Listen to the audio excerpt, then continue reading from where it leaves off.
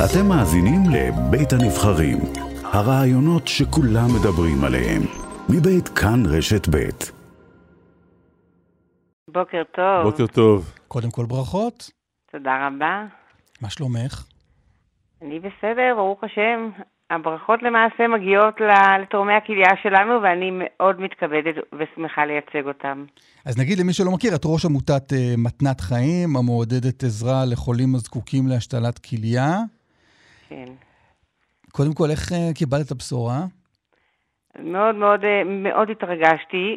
שוב, כפי שאמרתי, אני התרגשתי גם בגלל ההכרה וההוקרה לאותם אנשים, מלאכים שנכנסים לחדר הניתוחים ונפרדים מחלק מגופם בכזו אהבה ואחווה ושלום ורעות ושמחת נתינה כזו.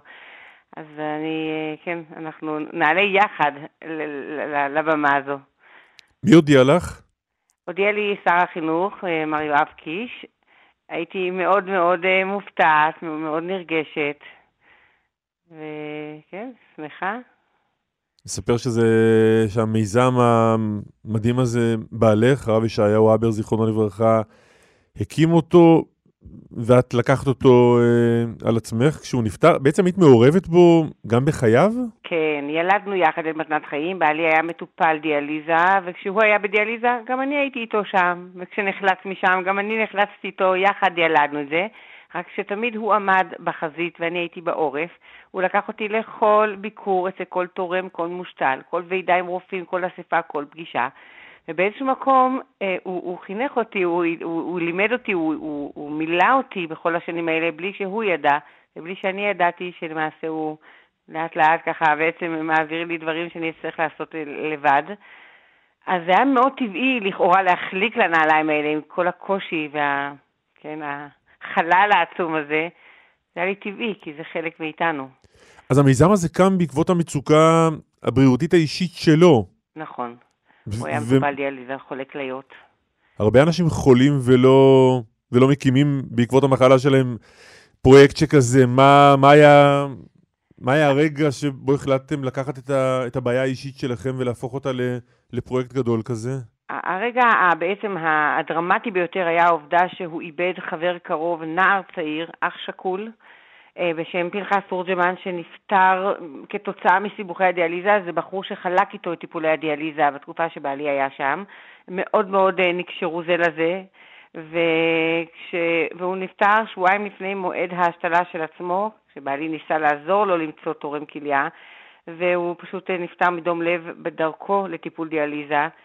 אבא שלו אז זעק ואמר, 2 בנים יחידים היו לי, אחד נפטר, נהרג בקרב מול מחבלים, והשני בקרב מול הדיאליזה. ולמעשה זה היה הרגע ששבר אותו. אף פעם לא ראיתי אותו נשבר, הוא פשוט בכה ואמר, לא יכול להיות שאנשים מתים כתוצאה מסיבוכי מחלת כליות, אני רוצה לחלץ אותם משם. והעובדה שהוא עצמו יצא, הוא אמר, הקדוש ברוך הוא הציל אותי, אני רוצה לעזור לאחרים.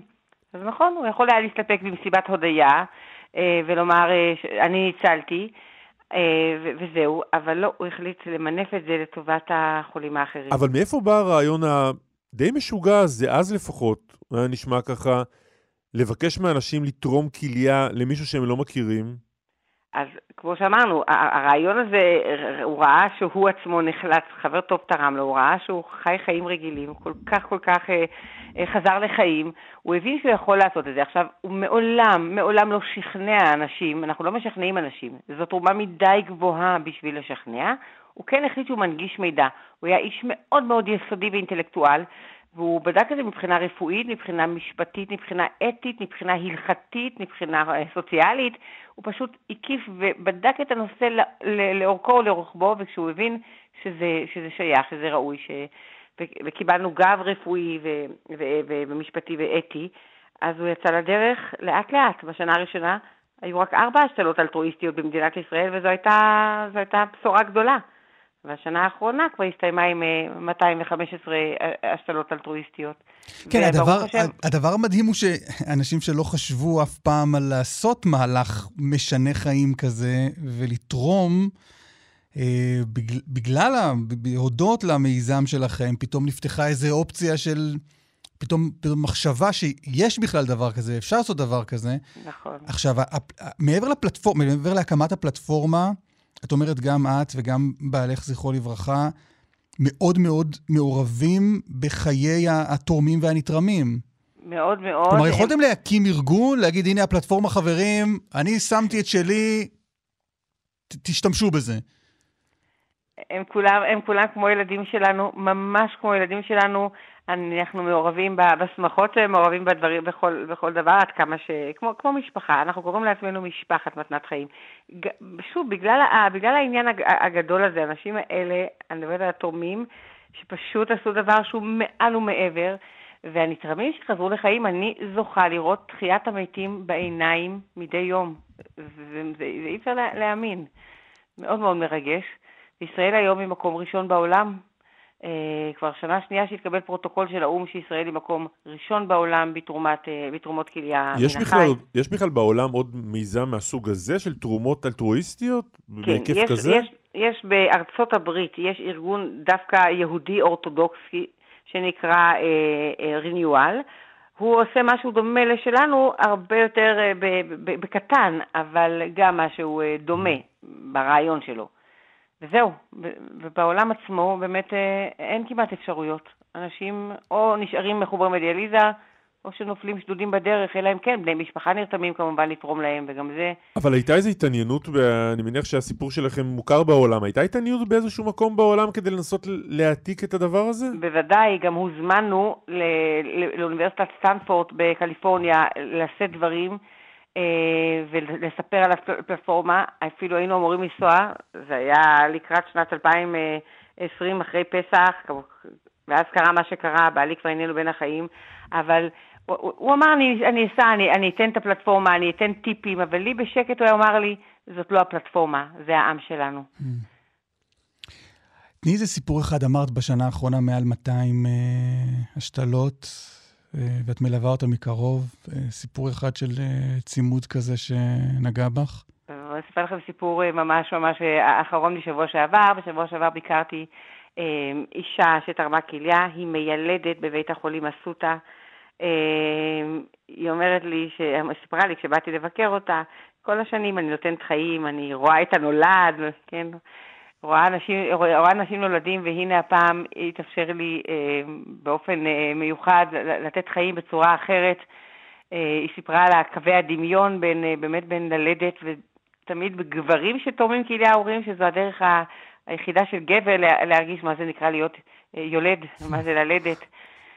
כל סיפור הוא משהו מיוחד, וכמו שאמרתי, אנחנו פשוט רואים אנשים חוזרים לחיים, ונותנים חיים כל הזמן.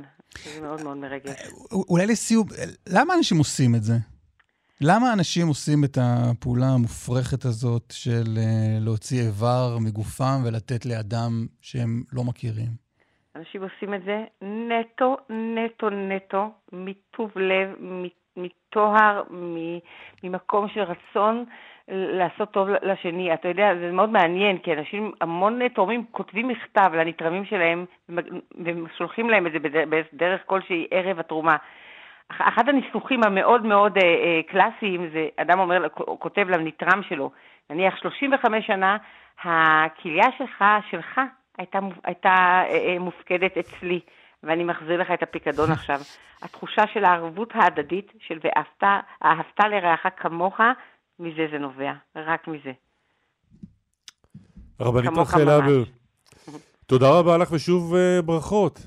תודה רבה לכם, ותודה רבה ובשורות טובות. כל טוב.